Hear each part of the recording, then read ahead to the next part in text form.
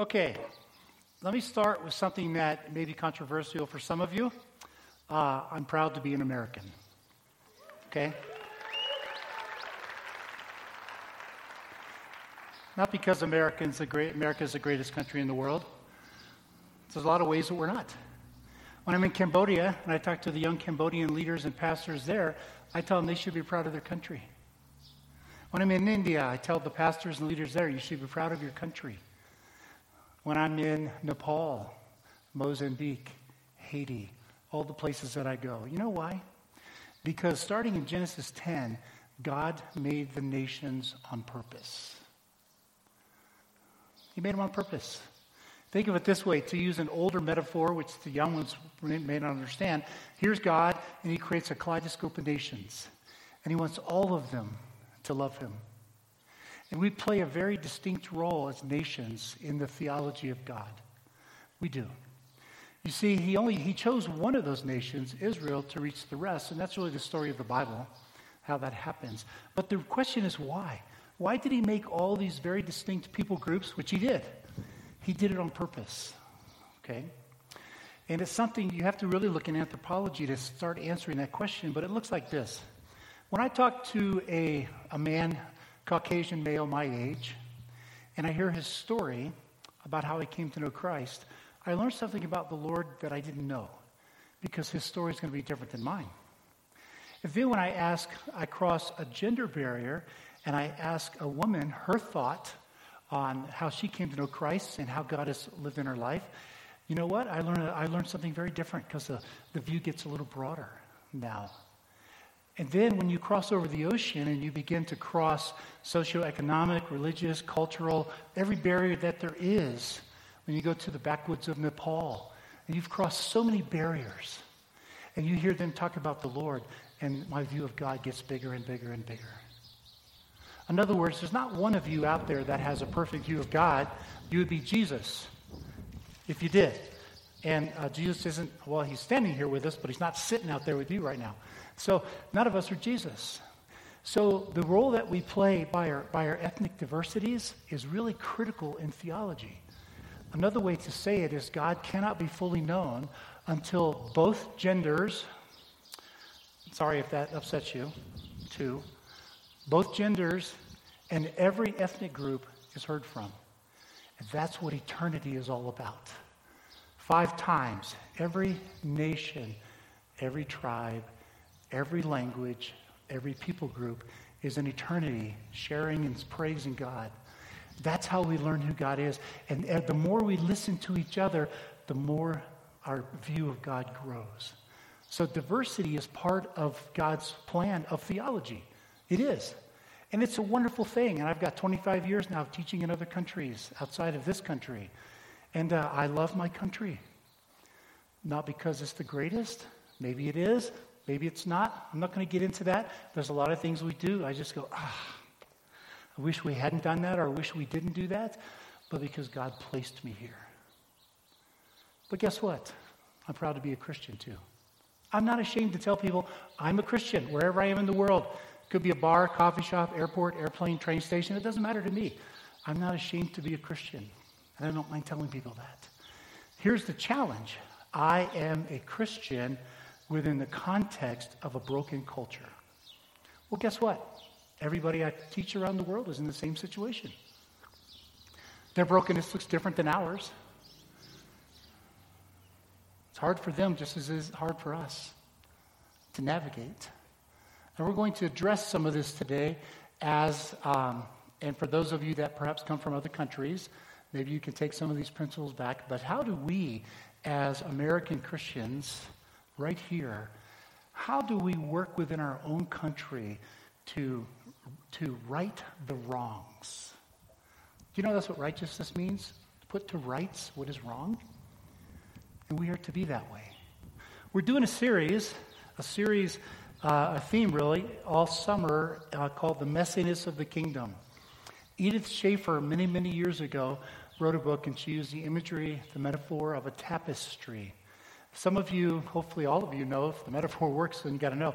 A tapestry is beautiful on the front. When you step on the back side, it's really messy. You got threads hanging out, and it's all ugh, right? Until you step on the other side, see how beautiful it is. And that's how the picture, that's how the New Testament portrays us. From God's perspective, it's beautiful. He's at the other side. He already sees it, completed, fulfilled, wonderful. But on the backside, it's really messy. That's where we live today. We live in the messy part of the kingdom. When we talk about the kingdom, very often we automatically conjure up something perfect because that's way down the line. Well, we're not there at that part yet. We still live in this place. We live in a natural world, but we're called to live in a spiritual world. How on earth do we distinguish between the natural and the spiritual? Those are two different worlds that we have to live in at the same time. We really do live in two worlds at the same time. Paul's very clear on that. And so I call this the messiness of the kingdom because when you look at the parables, you know what? It's messy. Because the parables are all about today. They're all about how we live life today. And so when you look at the teachings of Jesus, it seems to me that you see a principle at work. Every time he teaches on the ideal world in the kingdom, what it should be like.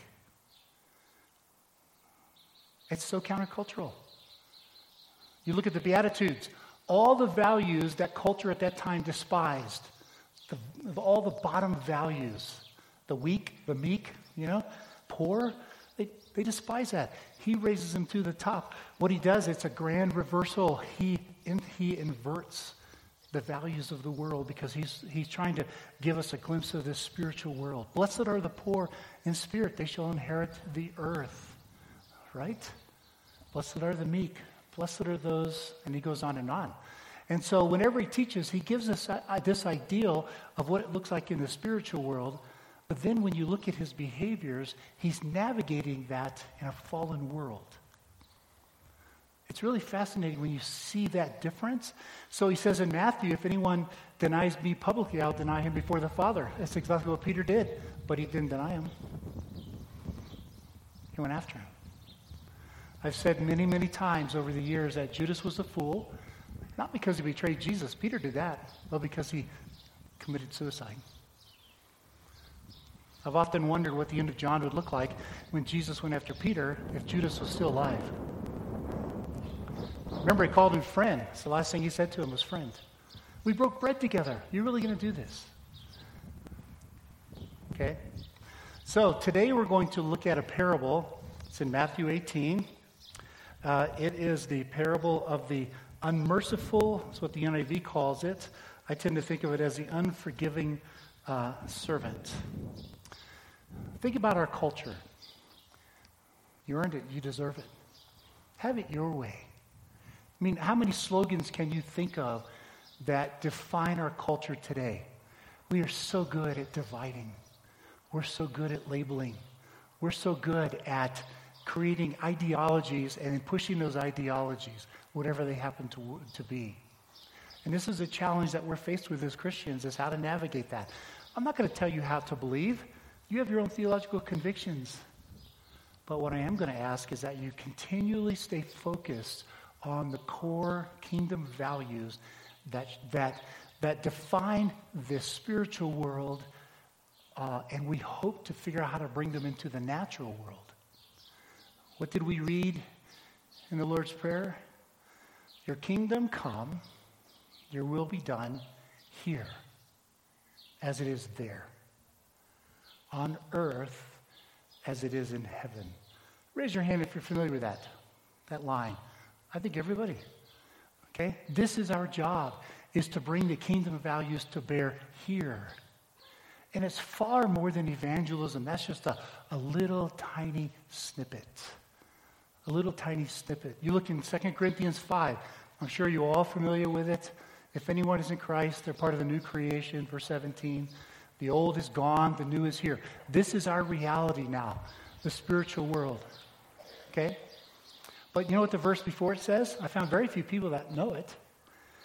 Based on the work of Christ, we no longer evaluate people according to the world's standard. The labels are gone. There's no more scarlet letters. The labels are gone. You see, Christianity brings something to the table that is beautiful, We get rid of the labels. They're gone. I don't care who walks through the doors of our church. I'm just going to have a blast loving them. I know enough now after 10 years that every one of your lives is kind of messed up. Every one of you struggles with sin, right? Every one of you, 100%. You just don't show it. And the fun for me as a pastor is walking the road with you, enjoying it. I've said many times, if you're stuck in sin, come talk. Jesus said in Luke 6, no, do not judge, do not condemn. You're not going to get shame or anything like that from me. You might get laughter because you got your life in a bind. That's what sin does. It kind of gets you all tangled up, doesn't it? But you're going to find compassion. You're going to find help, as Hebrews says, in time of need. Don't stay stuck. So one of the things I do know for sure, no question in my mind, is every one of you has a sin problem. The great thing about Christianity is that all those labels go away. Based on the work of Christ, we no longer evaluate people according to the world's standards. I don't care if you're Democrat. I don't care if you're Republican. I don't care if you're woke. I don't care if you fill in the blank. Whatever the current label is, and in my lifetime it's changed many, many times. I don't care what the label is. When we're having coffee, I just want to know, do you love the Lord? What's that doing in your life? Is it drawing you closer? And the more you get caught up in the ideologies and divisions of the world, you know what happens? You move further and further away from the Lord. That's what happens. You move further and further away. My job as a pastor is to keep helping bringing you back to the cross, because we have a job to do. I personally, my own personal theology is that my American upbringing is not going to go away in eternity, because 5 times it says every nation, every tribe, every people, every language is in eternity. I get to be an American for all of eternity. I talk to my friends in Nepal, and their country's a mess, and they're discouraged. There's no hope of changing it because they're so overwhelmed with Hinduism. Okay? The place is filthy. And I said, all right, picture this. Dramatizing scripture a little bit. So bear with me just a little bit, okay? Let me have a little bit of liberty here. So I said, okay. So the Lord comes back, and he says, all right. By the way, I almost said this verse, and I thought I should tell you a backstory. At the end of Revelation, in the New Jerusalem, it says the leaves of the tree of life are for the healing of the nations. Apparently, after Jesus comes back, we got a whole lot of work to do. We think of it as just everything's perfect. No. No, the tree of life is there once we get to the New Jerusalem to heal the nations, to start healing what we've created, this destructive mess. Okay? I shared that one time several years ago right here at the amphitheater. Later on in the week, I was at Red Buffalo Coffee, and a guy walks up with, no, I don't mean to stereotype, but it's going to happen. A guy walks up with dreads down to here, and he goes, dude, I really liked what you said on Sunday about the leaves. Huh? You talked about the leaves healing the nation in Revelation. You were there for that? Yeah. He goes, I have a question. Could that be cannabis? All my Greek and Hebrew didn't help me one bit. And I said, I have no idea, man. And he goes, well, I think it is. And I said, well, apparently you and I are going to find out together. We got work to do after Jesus comes back. Okay? What's gone is all the evil corruption and all of that. That's what's gone. And now we get to finally do it the right way. The right way. So I said to my friends in Nepal, these young leaders, they're so discouraged. And I said, so picture this. Again, give me a little bit of freedom. Jesus comes back and he says, all right, I gave you a perfect creation. Do you like this creation out here? Okay, travel around the world. This is an illusion. The rest of the world is really dirty. Okay, and he says, the first thing you're going to do, clean it up. Clean it up. We have the technology to do it. So I told my friends, imagine a whole bunch of us from the United States coming over with our technology, and we're going to help clean up your country. And I've never seen so many excited young pastors that there is a hope beyond what we have here. You see, that's what countries are supposed to do. God blesses one country so that they can bless other countries and so that the other countries can come and learn about Jesus. Make sure that you frame your belief system according to this. So I said, I don't care if you're Republican or Democrat. Nobody knows how I'm registered. Several people over the last 10 years have tried to guess. Nancy's the only one. My kids don't even know. Because it's not important. The moment you label me, I've lost half of my ministry. Ask me a policy and I'll tell you what I think about that. I don't really care what your background is, your ideologies. What I care about is, do you know the Lord? And are you being drawn to Him day by day to become more like Him so we can have impact right here? Right here. So listen to this, because the parable of the unmerciful or unforgiving servant raises a real core issue in our country. Peter came to Jesus and asked, Lord, how many times shall I forgive my brother or sister who sins against me? Up to 7 times? Jesus answered, I tell you, not 7 times, but 77 times, or 7 times 7, 70 times 7. Okay, a little bit of confusion there. The point is that it's infinite. Okay? You never stop forgiving the person next to you, ever. So therefore, the kingdom of heaven is like a king who wanted to settle accounts with his servants. As he began the settlement, a man who owed him 10,000 bags of gold, just to give you a sense of what that's worth today, that's $6.5 billion. Okay, that's what it's equivalent today. 60 million days of work. Okay, let's just give you the real picture. $6.5 billion was brought to him. Since he was not able to pay, the master ordered that he and his wife and children and all they had be sold to repay the debt, which, by the way, can never be repaid. Once you go into debtor's prison, you have no way of paying it back. So the servant fell on his knees and begged him and says, please be patient with me. I will pay back everything, which is not possible, is it? He owed $6.5 billion. It's not even possible.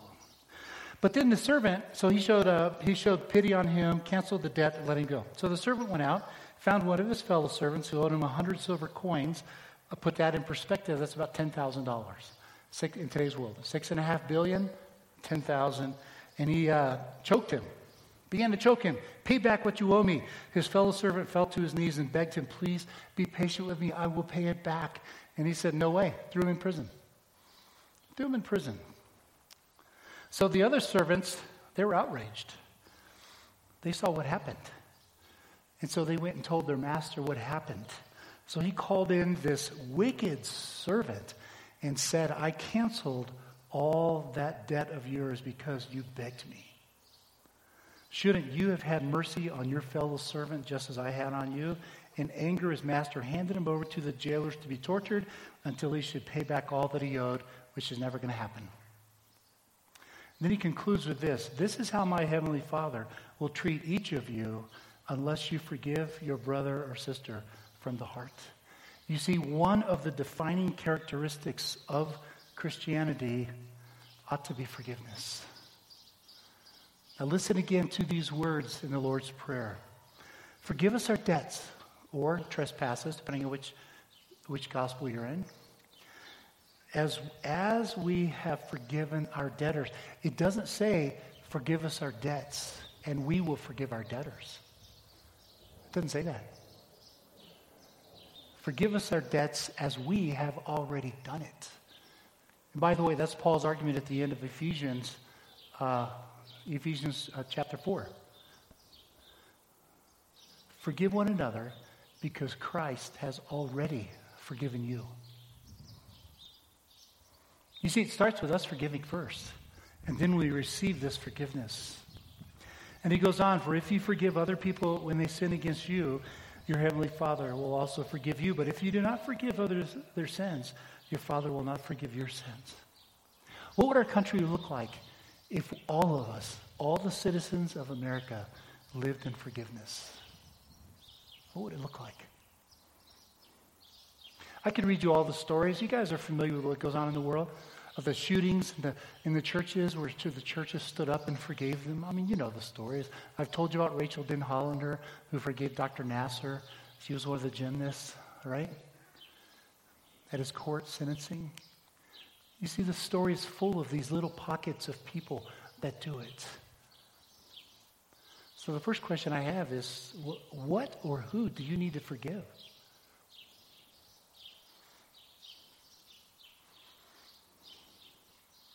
I've said in my church, believe it or not, whether you like the public school board or not, they are not our enemies.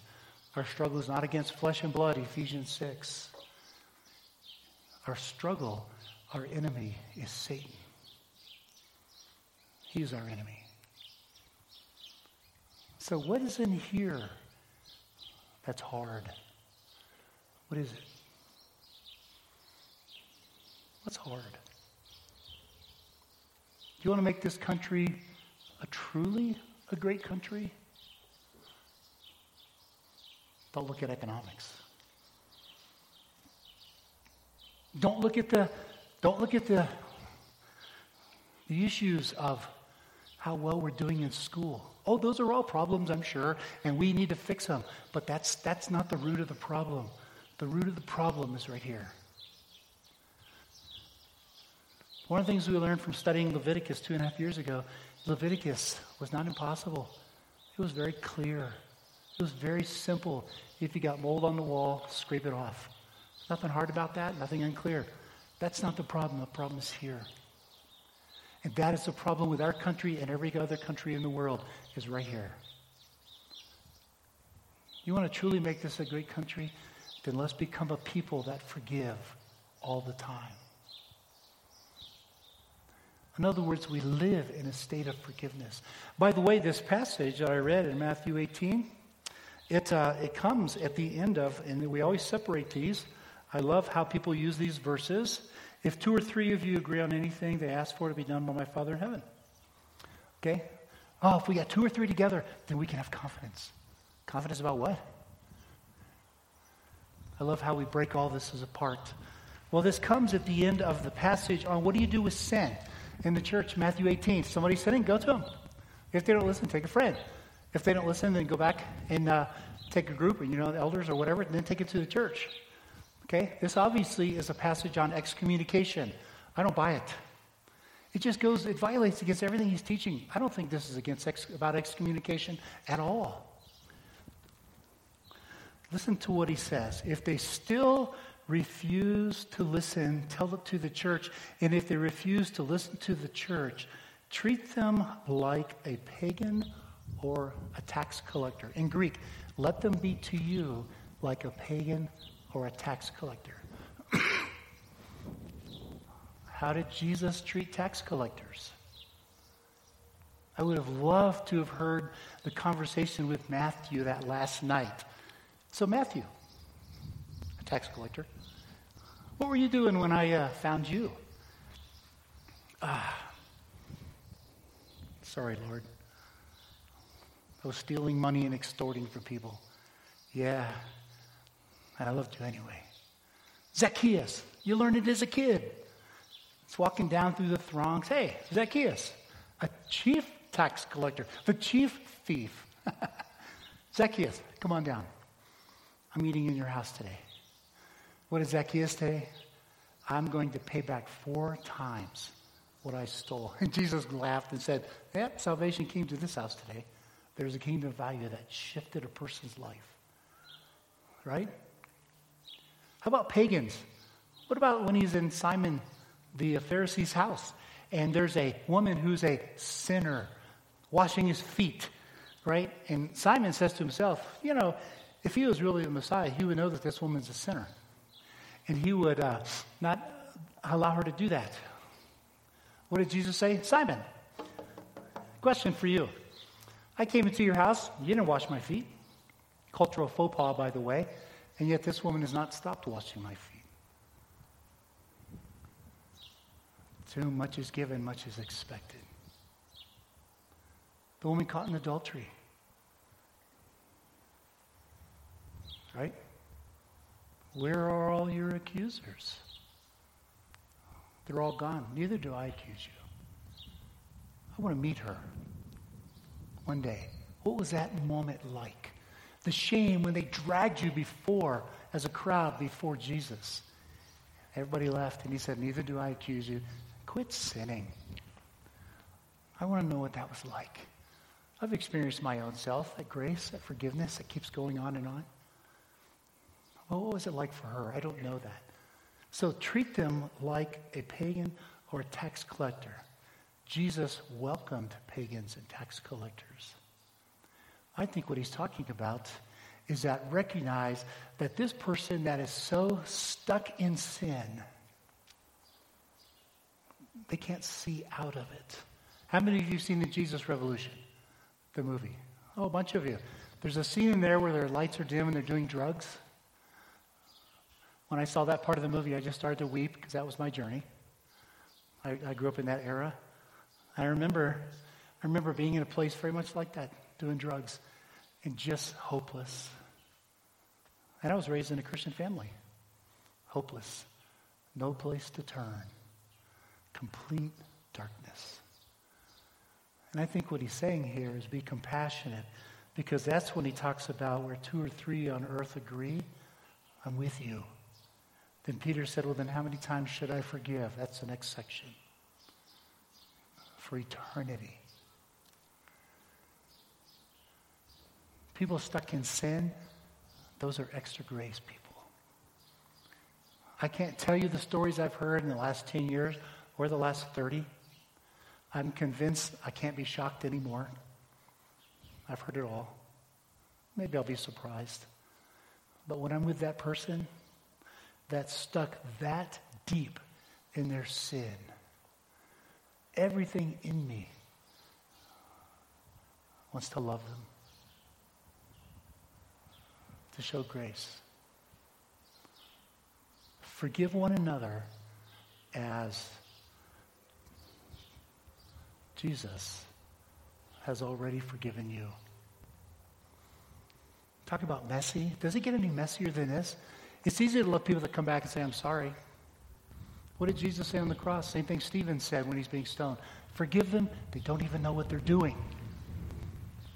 And he says, forgive them.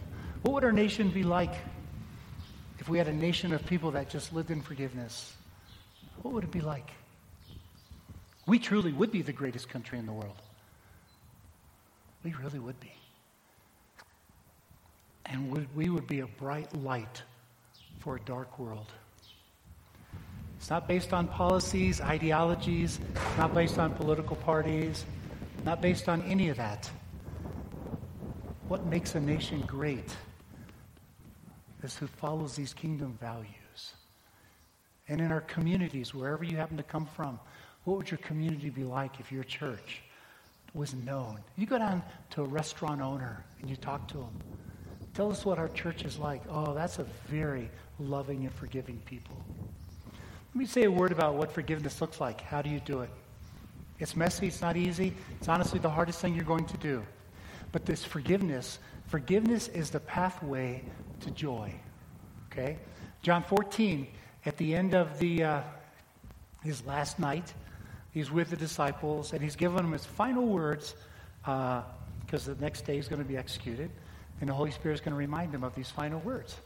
If whoever has my commands and keeps them, this is the one who loves me.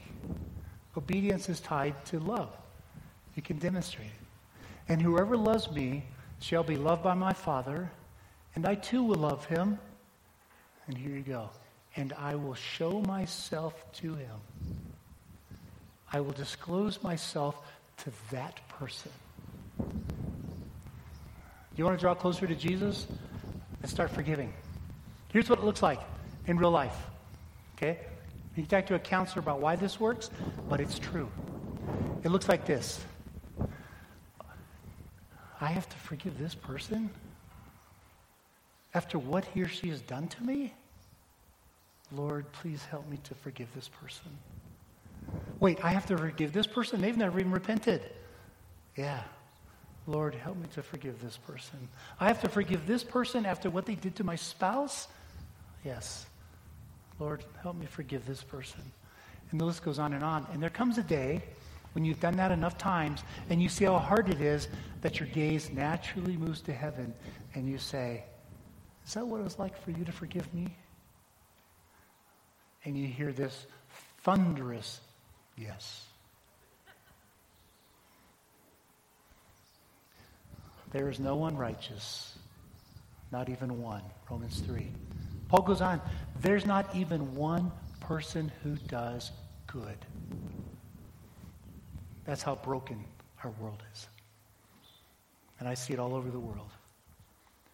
And there comes a point when you say, that was me, wasn't it, Lord? And he said, yes. Matthew, what were you doing when I found you? I'd love to have coffee with each of you and say, what were you doing when Jesus found you? What was the brokenness? Because you all have it. And when Jesus begins to reveal himself to you, that's when you begin to experience true joy. This parable is critical for our nation. Quit dividing. Based on the work of Christ, we no longer evaluate people according to the world's standards. There's no longer any Republican, no Democrat, no woke, no, I don't even know what the opposite of that is. None of that. If anyone is in Christ, they're part of the new creation. They are. So let me go back to where I started. I'm proud to be an American because it gives me a unique way to minister that my Cambodian friends don't have. But they have a unique way that I don't have. I'm proud to be an American. I'm proud to be a Christian. Am I ashamed of some of the things that our country has done and is doing? Of course I am, just like you. But that doesn't stop me from saying, thank you, Lord, of you placed me here, right here. And I'm grateful for that because now I know my realm of influence. My realm of influence. You want to change our culture? Be a forgiving people. So I'll leave you with this question. Who or what ideology do you need to put behind you? Who do you need to forgive? Just take 30 seconds and think of that person and say, Lord, do you want me to forgive that person after what they've done to me or to others? Just take 30 seconds and ask the Lord for help.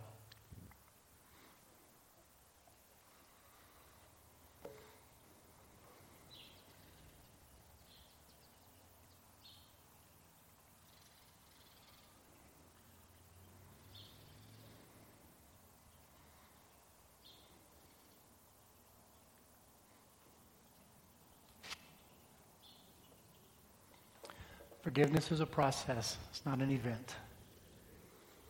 Don't make the mistake of saying, I forgive you. That's a lie. Learn to say, my commitment is to never hold that sin against you again. That's what forgiveness is.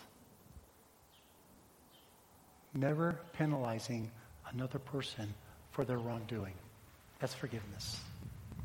Father, thank you for being a remarkable God. Thank you for being a God who is gracious and loving, kind, gentle.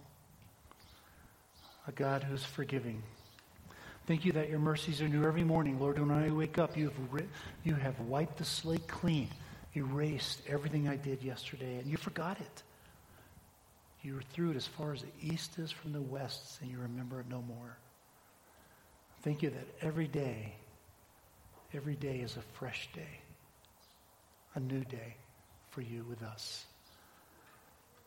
God, we truly desire to have a great nation.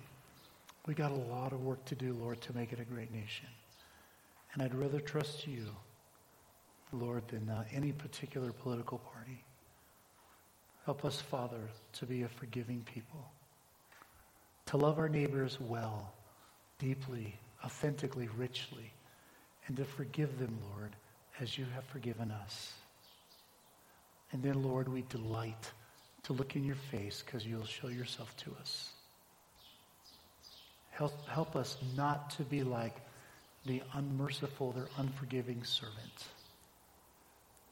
but to be like you, who forgave $6.5 billion worth of debt. Help us to be like that. In your Son's name we pray and ask, because we are grateful. Amen.